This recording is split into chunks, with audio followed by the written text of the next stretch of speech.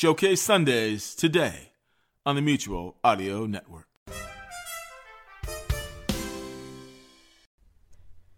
The following audio drama is rated PG-13, suggesting that all children under the age of 13 should listen accompanied with an adult.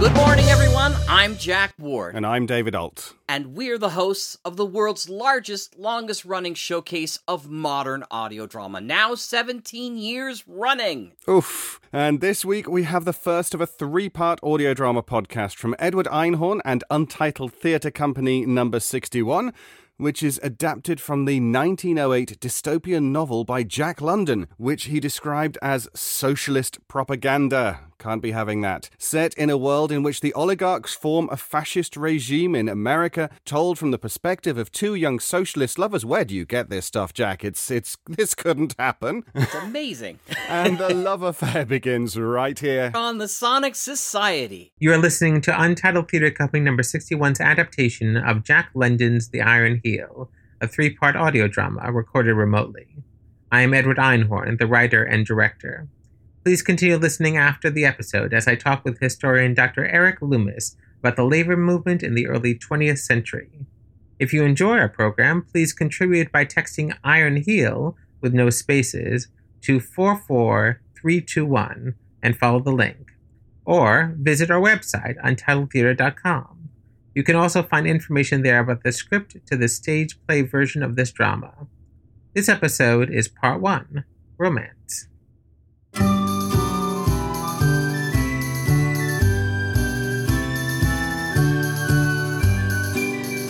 When the union's inspiration through the workers' blood shall run, there can be no power greater anywhere beneath the sun.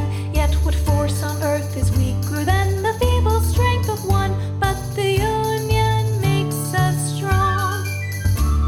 Solidarity forever. Solidarity forever. Solidarity forever. For the union makes us strong.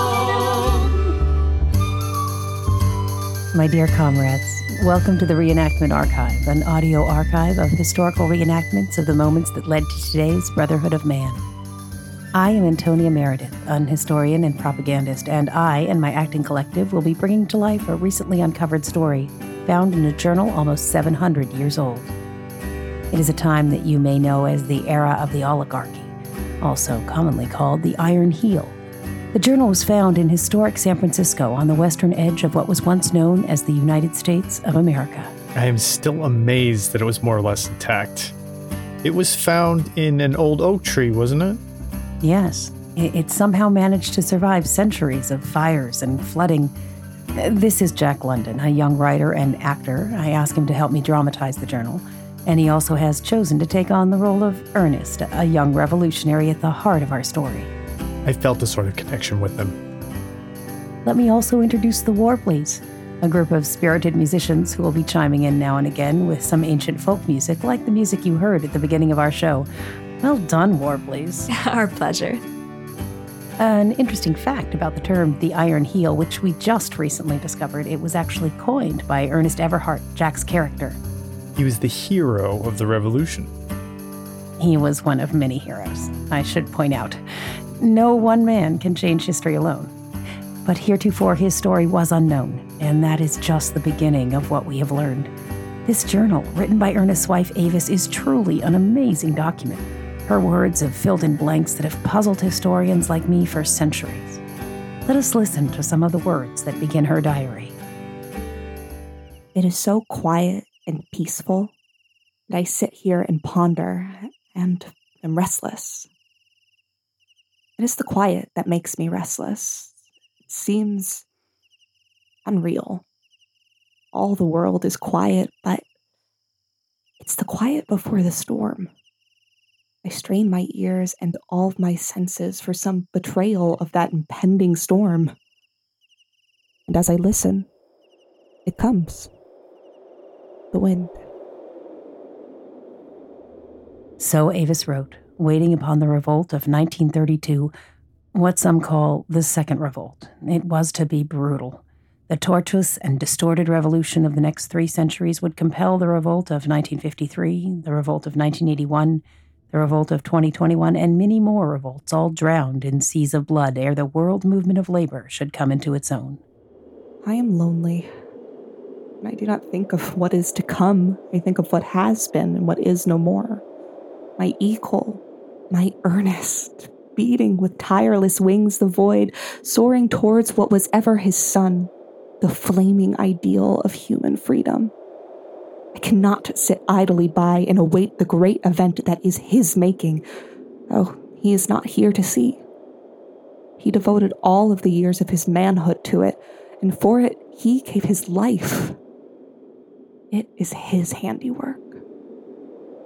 He made it. With all respect to Avis Everhard, it must be pointed out once more that Ernest was but one of many able leaders of the revolution.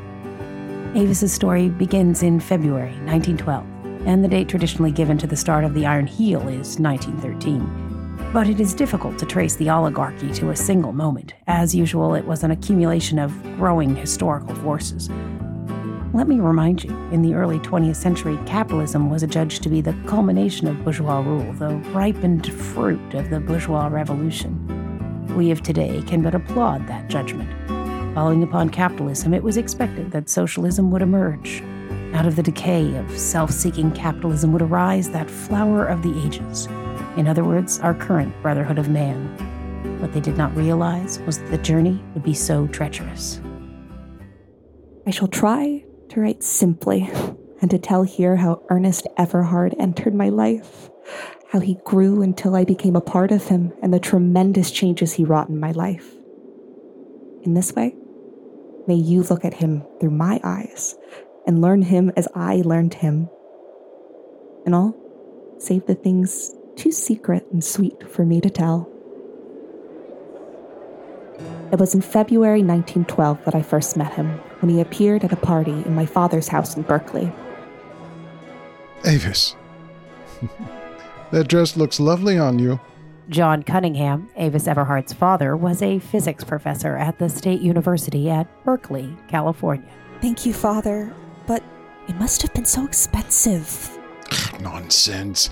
It's been a good year. And what else would I spend it on? You never buy anything for yourself. I have all I need. Excuse me for a moment. I see Dr. Hammerfeld has arrived. I must say hello. I will bring him over and introduce him, shall I? Of course, if you like.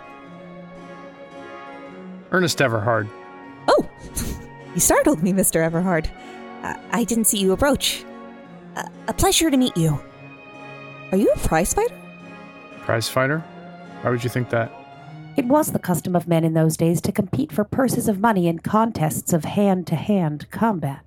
When one was beaten into insensibility or killed, the survivor took the money. You have the look of one, and your hands. What about them? I've not felt a hand so rough. I am a working man. Oh. A working man? How intriguing. Avis, this is the Dr. Hammerfeld I just mentioned. Apologies, I could not help but overhear. Perhaps this young man could weigh in on a discussion I was just having with Bishop Morehouse. Yeah. We were wondering if the church does enough to aid the working class. I am not schooled in such things. Oh, go on. We respect the opinion of any man if it is sincere. All right, then. If you truly want to hear my opinion, it is this. That you all know nothing, and worse than nothing, about the working class.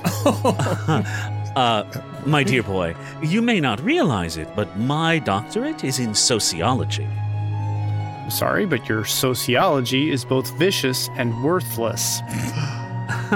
And what do you find so vicious and worthless, young man? You are metaphysicians. You can prove anything by metaphysics. And having done so, every metaphysician can prove every other metaphysician wrong to his own satisfaction. You are anarchists in the realm of thought.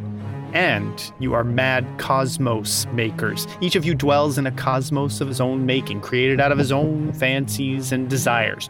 You do not know the real world in which you live, and your thinking has no place in the real world, except insofar as it is a phenomenon of mental aberration. Oh. What would you have us be instead? Scientists? What tangible good have metaphysicians wrought for mankind? They philosophized about the heart as the seat of the emotions, while the scientists were formulating the circulation of the blood.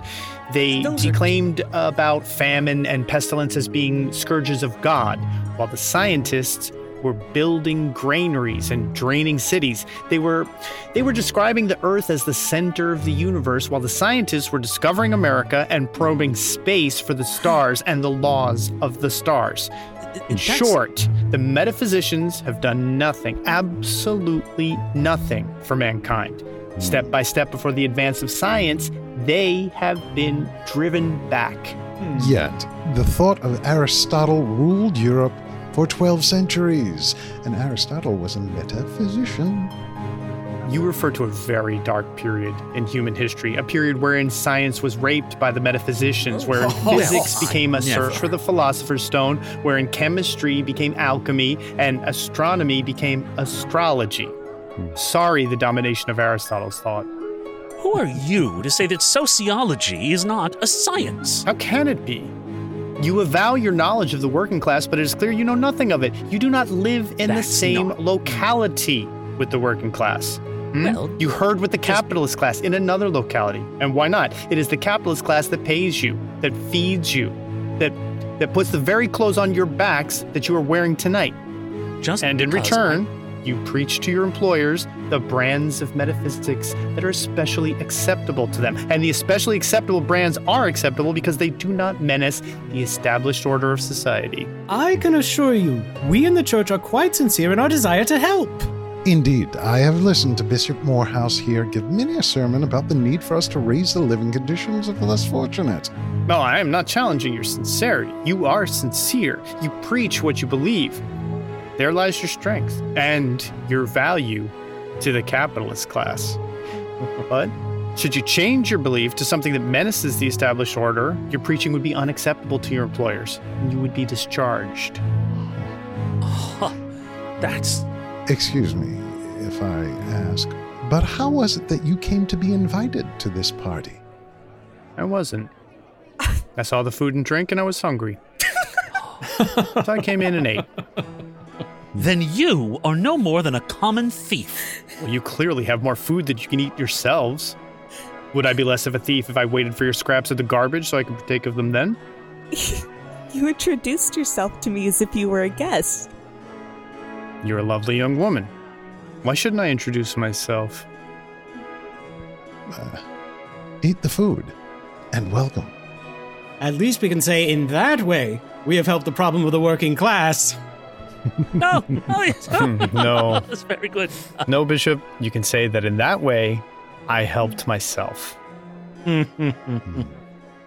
The rest of Avis's account of that evening mostly concerns her romantic reactions to her future husband. She calls him, unlike men of my own class, so alien and so strong, and so forth. After that evening, Ernest became a frequent visitor to her father's house. To Avis's surprise, her father welcomed the young man. Her father was particularly taken by some of the songs Ernest shared, songs of the workers at the Sierra Mill and across America. Here is one that has survived to our day. Hard Times at the Mill.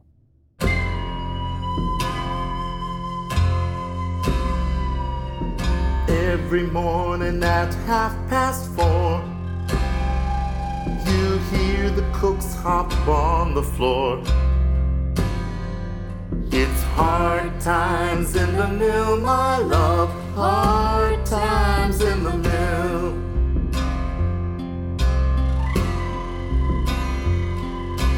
Every morning right at 6, don't that old bell make you sick? It's hard times in the mill, my love, hard times in the mill. Pulley got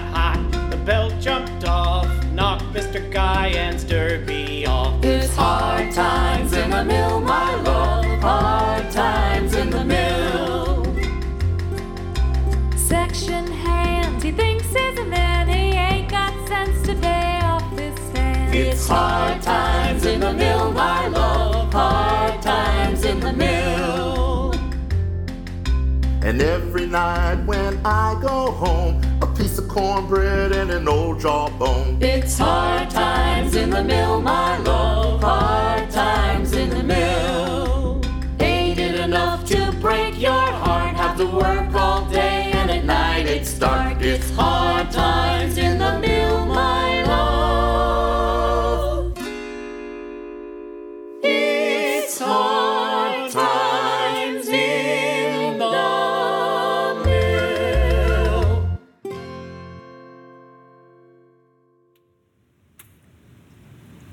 Mr. Everhard, I've been waiting for you. Will you sit with me in our garden for a moment? The benches have dried from this morning's rain. If you like.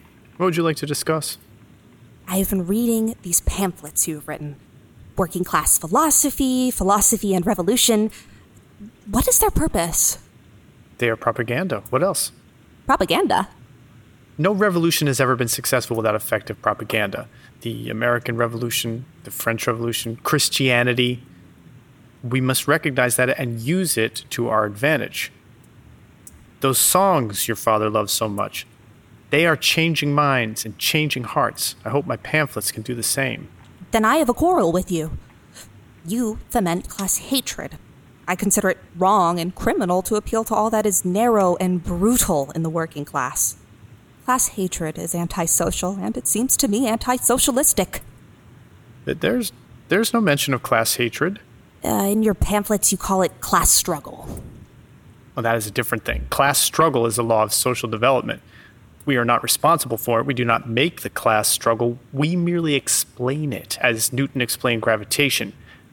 We explain the nature of the conflict of interest that produces the class struggle, the conflict of interest between labor and capital. But why should there be a conflict of interest?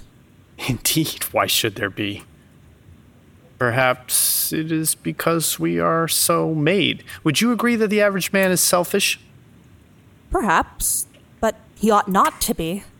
He ought not to be selfish, but he will continue to be selfish as long as he lives in a social system that is based on pig ethics. Pig ethics?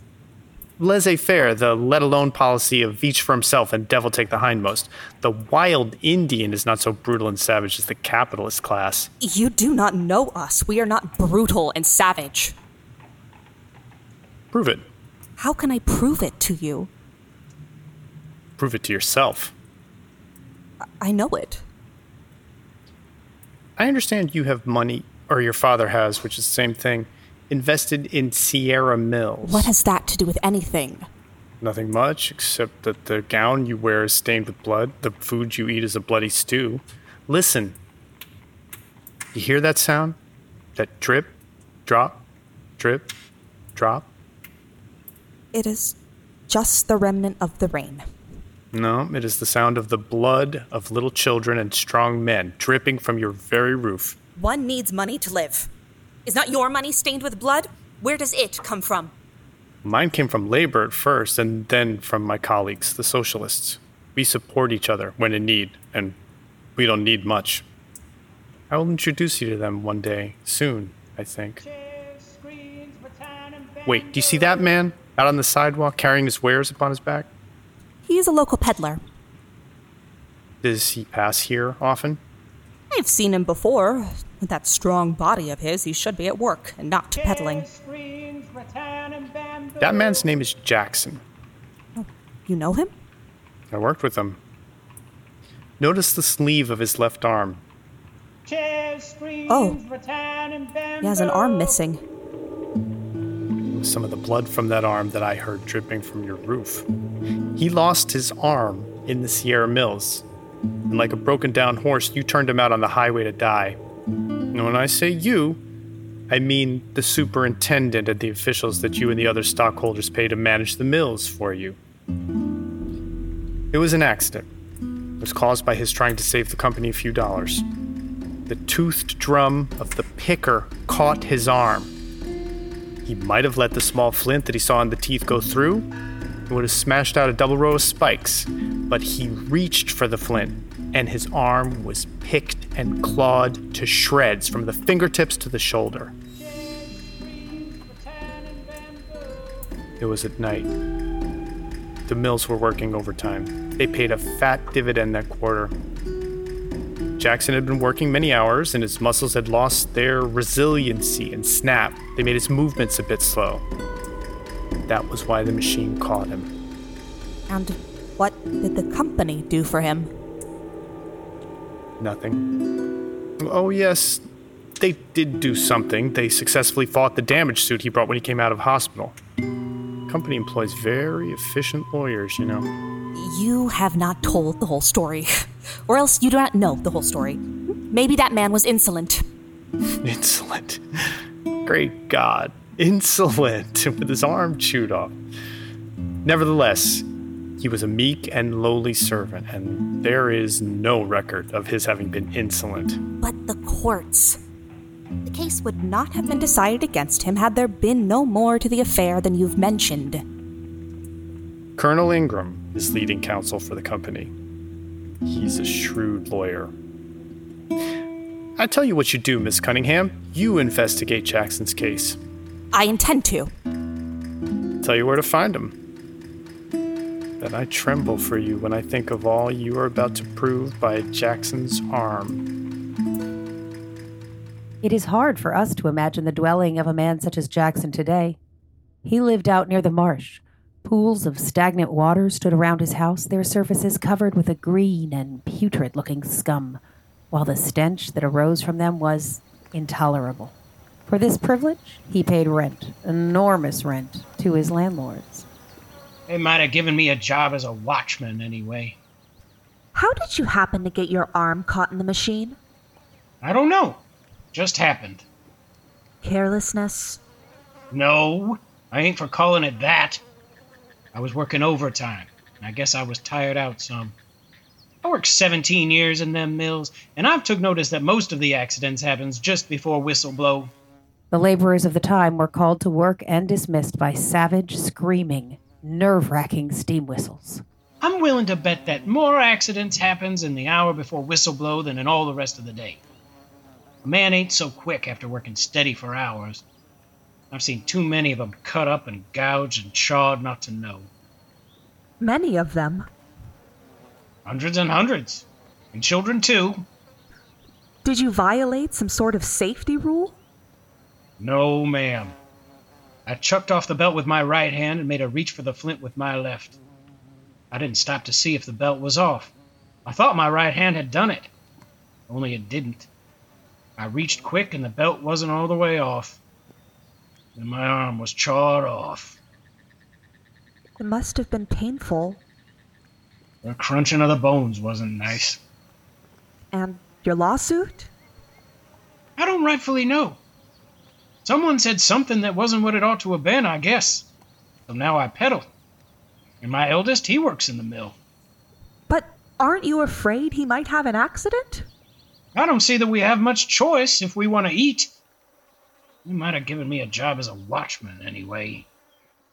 In those days, enormous numbers of men were employed as watchmen to protect property.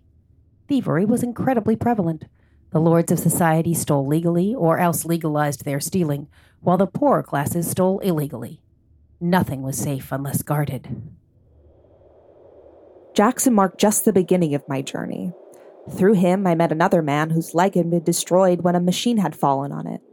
Through him, the widow of a man who had been struck in the head. Through her, 3 others. None had been compensated by the mill. Some had resorted to the law, and some, seeing it as a futile gesture, had not bothered. Colonel Ingram, the company lawyer, had a reputation for never losing a case. A few days after I had met Jackson, I saw Colonel Ingram at a church reception and decided to confront him. My dear, what can it be that you need to speak about with such urgency? It is about a man named Jackson, a worker injured at the mill. Do you know him? I do. And you were the lawyer that represented the mill against him. I was. Do you think that he should have received damages? I think his case was a tragedy. Yes, but do you think he received what he deserved? I think he deserves as much as can be given to him, but that has nothing to do with the law. Do you think that you had moral right on your side? Legal right. By which you mean might. Some call it that. Then how are we supposed to get justice by means of the law? Justice is the only thing the law provides. That is the paradox. Is this your personal feeling? I am speaking as one whose profession is the law. But what are your personal feelings? Your feelings as a spiritual man? I am so sorry, my dear. You wish me to speak against my employers. You must understand I cannot, if you will excuse me. At that same function, I spotted Mrs. Wixon, the wife of one of the mill owners. She had a reputation for contributing to charity, or at least I had heard her speak of doing so on many occasions. So I decided to appeal to her charitable side. Mrs. Wixon was what was called at the time a society woman. In the minds of the wealthy, the only people who participated in society were the idle rich, not the common laborers. Mrs. Wixon, is there any way that you can help this poor man? Avis, you must understand. To give him money would be to reward him for his carelessness. But his situation is desperate. Even if he was careless in his exhaustion, doesn't the mill have an obligation to take care of its workers? Indeed we do. And it is for that very reason that I refuse. Think, by paying him, I would tempt others to hurt themselves similarly. Who would voluntarily put themselves through that horror? You are young and sheltered, Avis, and I do not think you understand the mind of the working class. That evening, Ernest came to call again. He found me in a dismal mood. So did you speak with Jackson? I did. And? I think some of his blood is dripping from our roof. Of course, if Jackson and his fellows were treated mercifully, the dividends that your father receives would not be as large.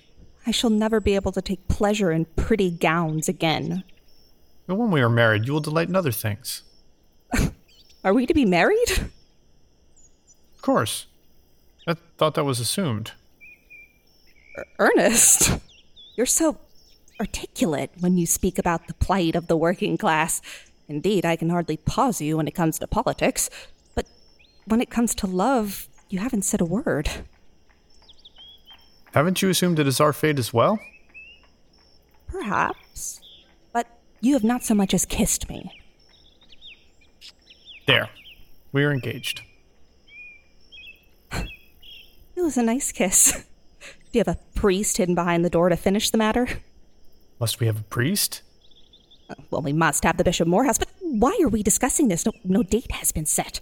What date would you prefer? We should talk to my father about it first. Very well. Where is he? Now? Why not? He's at a meeting at the Philomaths Club. They're assembling at Bishop Morehouse's cathedral tonight. Very well, let's join him. Ernest, we haven't been invited. If I waited to be invited, I would never be admitted anywhere.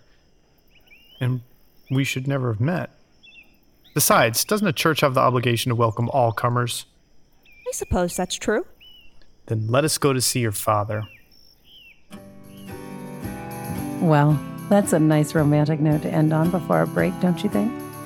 Ernest was a little awkward, but he got there in the end. Oh, is it break time already? I was hoping to get to the next scene. Some good stuff there. I think our listeners can wait. I have to admit I'm starving. And the singers have some food they offered to share. It's just some simple bread and cheese, but we'd love it if you could join us. I didn't know we were having a meal break. Sure, I'll have some. Good, then it's settled. We'll put the recording on pause, and when we come back, we'll do the bit where you finally meet Wixon, the owner of the mill. And begin my political career. Yes, indeed. Would you like some wine? I would love some. Whiskey for me, if you have it. I think we have a little somewhere. Excellent. Until the next recording, thank you for listening to The Iron Heel, part of the Reenactment Archive. Join us again soon. That ends episode 1. Thank you for listening. I'd like to share with you now an excerpt from my interview with Dr. Eric Loomis. The full interview will be released separately at a later date. Please remember to leave a review and rating if you enjoyed this episode. Hello, I am Edward Einhorn, the writer and director of this adaptation of The Iron Heel, and I will be talking with Eric Loomis about the history of labor, especially around 1908 when Jack London originally wrote the novel. Eric Loomis is Associate Professor of History at the University of Rhode Island. He's the author of 3 books, Out of Sight, The Long and Disturbing Story of Corporations Outsourcing Catastrophe, written in 2015, Empire of Timber, Labor Unions in the Pacific Northwest Forest in 2016, and A History of America in 10 Stripes, which was written in 2018. Thank you so much for joining us. You bet. Glad to be here. Just want to start with a little bit about you. If you could just tell us a little bit about your work on labor history and how you got involved in that area. Sure. So, I'm a labor historian. I am interested in particularly in sort of educational sort of enterprises that popularize labor history and create narratives for the public in ways that move beyond simple romanticizing of the past labor movement, but to really understand its complexities in order that we create a better labor movement today. My own personal interest is a combination of things. I was in graduate school many years ago at the University of Tennessee. I was involved in organizing a union there and other campaigns like that. And, I also grew up in the Pacific Northwest in the 1980s and early 90s when there was a lot of battles between environmentalists and the labor movement over spotted owl protection and other environmental protections. And so as a scholar, I work on trying to find ways to bridge the differences between the environmental and labor movement. But I'm also, of course, again, interested in these broader kind of discussions of labor as well, again, in order that we can really learn from the past and understand the structural issues that have gotten in the way of real left-leaning democracy in this country to try to move that conversation forward a little bit. So, as you know, Jack London was a socialist, and a lot of the book deals with socialism as well as labor. Could you just sort of distinguish for us the labor movement of the early 20th century versus the socialist movement of the time?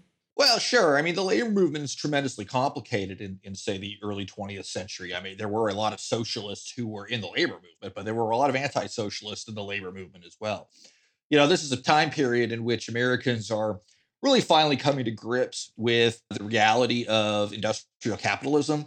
So if you look at the late 19th century, for instance, there's a lot of kind of one-off ideas about how to fix industrial capitalism that don't really challenge the overall system. Some of these include the writings of Edward Bellamy, which was tremendously popular at the time, the single tax of Henry George, Chinese exclusion, the 8-hour day, et cetera. There was just a number of ideas that basically started at the position that if we just fix this one thing, capitalism will work. And this is very popular with large swaths of the American working class, especially native-born whites. And, socialism is a series of ideologies. It's not really just one thing, but was a whole sort of constellation of ideas, many of which are imported from Europe and come to the United States through immigrants, through German immigrants that are fleeing political repression, beginning after the 1848 revolution, but then really picking up in the 1870s and 80s. As well as Jewish immigrants who are coming over, especially from what is today the Baltic states or Russia, who are involved in the Jewish Bund, and who are really bringing like pretty complicated ideas of a radical change to the American economy into the United States. And so the socialism, broadly conceived, is a form of government in which rather than economic activity being created in service of private profit, it is created in service of the collective needs of the people. Again, at the time, you're talking 1908, say, when London writes The Iron Heel, that could mean anarchism. It could mean the IWW's form of syndicalism. It could mean Eugene Debs and that form of socialism. It could be the municipal socialism that a lot of the German immigrants get into, things like, collective ownership of public utilities. That's a relatively moderate form. So it's quite complicated. Both the labor movement and socialism at this time.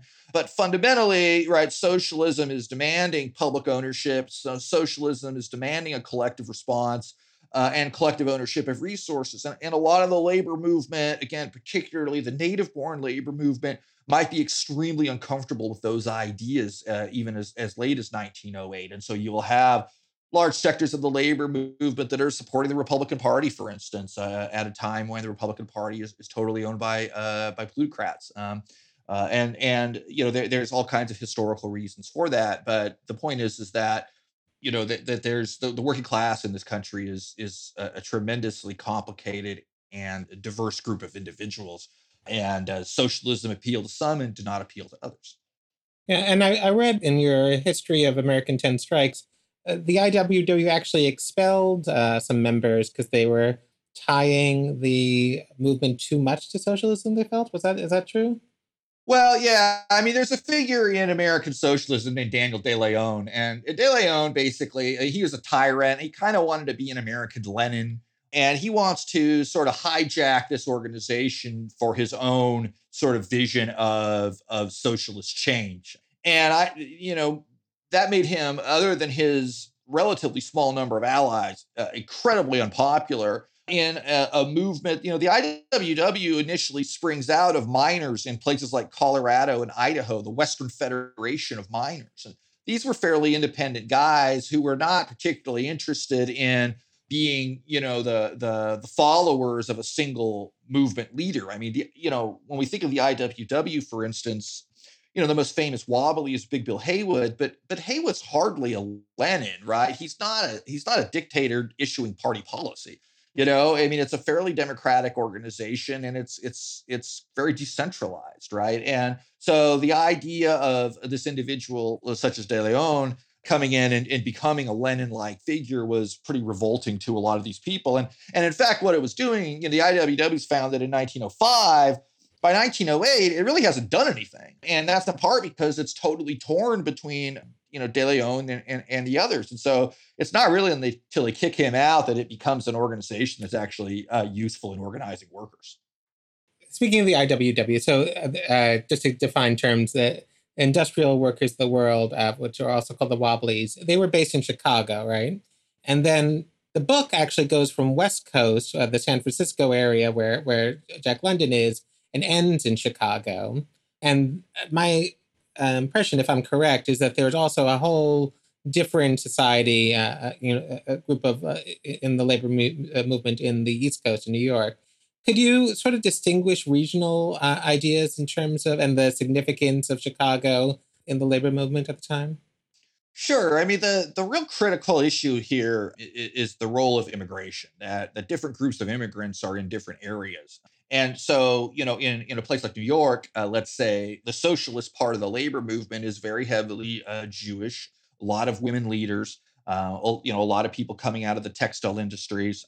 Chicago is more, less Jewish, more Catholic, more Orthodox, less connected to, the Jewish Bund, but also very heavily connected to the German forms of socialism that have developed, that were brought over to there. And the other thing about Chicago is that, it really by the 1880s becomes kind of the quintessential American city in some ways, the hub connecting the nation from east to west, the hub connecting the movement of natural resources everywhere, the hub in which, the big meat packing, where the cows would be transferred from a Texas or a Kansas and put into product in these giant factories in Chicago and then sent across the nation. And so you have kind of specific sort of labor movement that develops around that. And then, on the West Coast, San Francisco is very immigrant heavy as well. But, on the West Coast, you have a sort of a different kind of a labor movement, one that's really based very largely in extractive industry,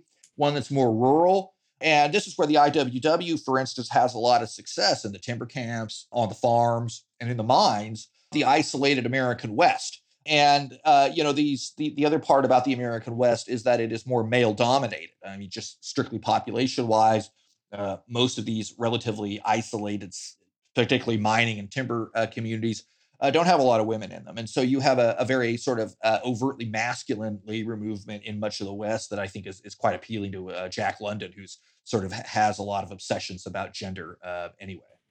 Thank you so much. It was really fascinating. Thank you for talking with us. This episode was produced by Untitled Theatre Company number 61, A Theatre of Ideas. It's adapted from Jack London's 1908 book, The Iron Heel.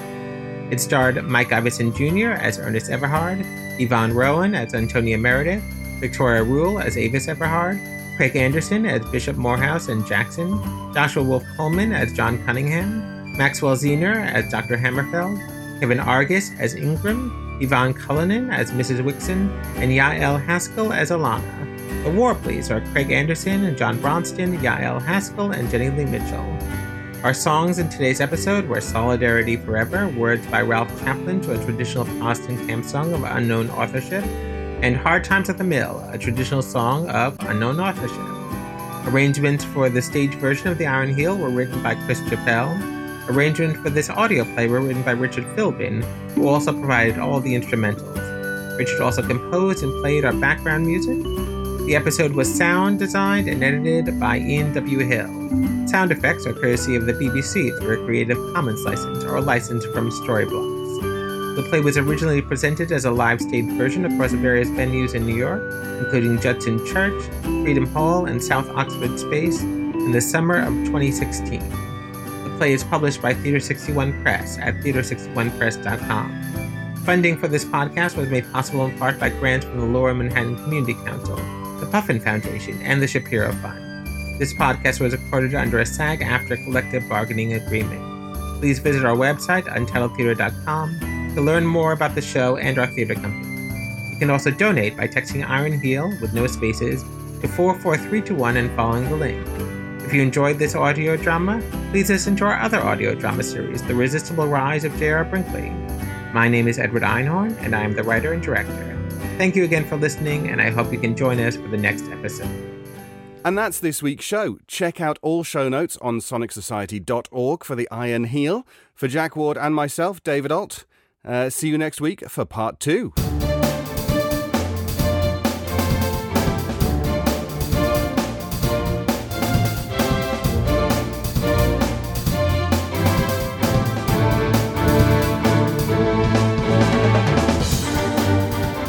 The Sonic Society is written and produced weekly by Jack J. Ward and David Alt, with original music by Sharon B. at sharonb.com. All features, interviews, and audio drama shorts are owned completely by their originators and provided to the Sonic Society by Creative Commons licensing. The Society itself originates from Halifax, Nova Scotia, Canada. Thanks for listening.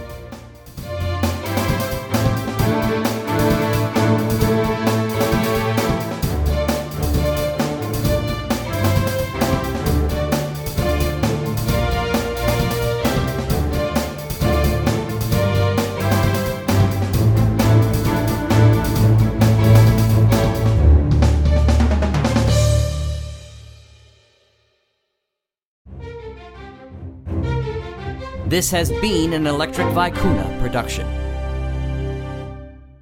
The following message is for podcasters only. If you are a listener and not a podcaster, you are permitted to cover your ears and say la la la la la for the next 30 seconds or so. Okay. Podcasters, La, la, la, if you la, create la, audio drama and or comedy, you are invited to join the brand new Mutual Audio Network. Not only will your productions be showcased in a brand new Netflix-ish type of distribution, but you'll also share in resources, from music to sound effects to voices to people saying la la la la la.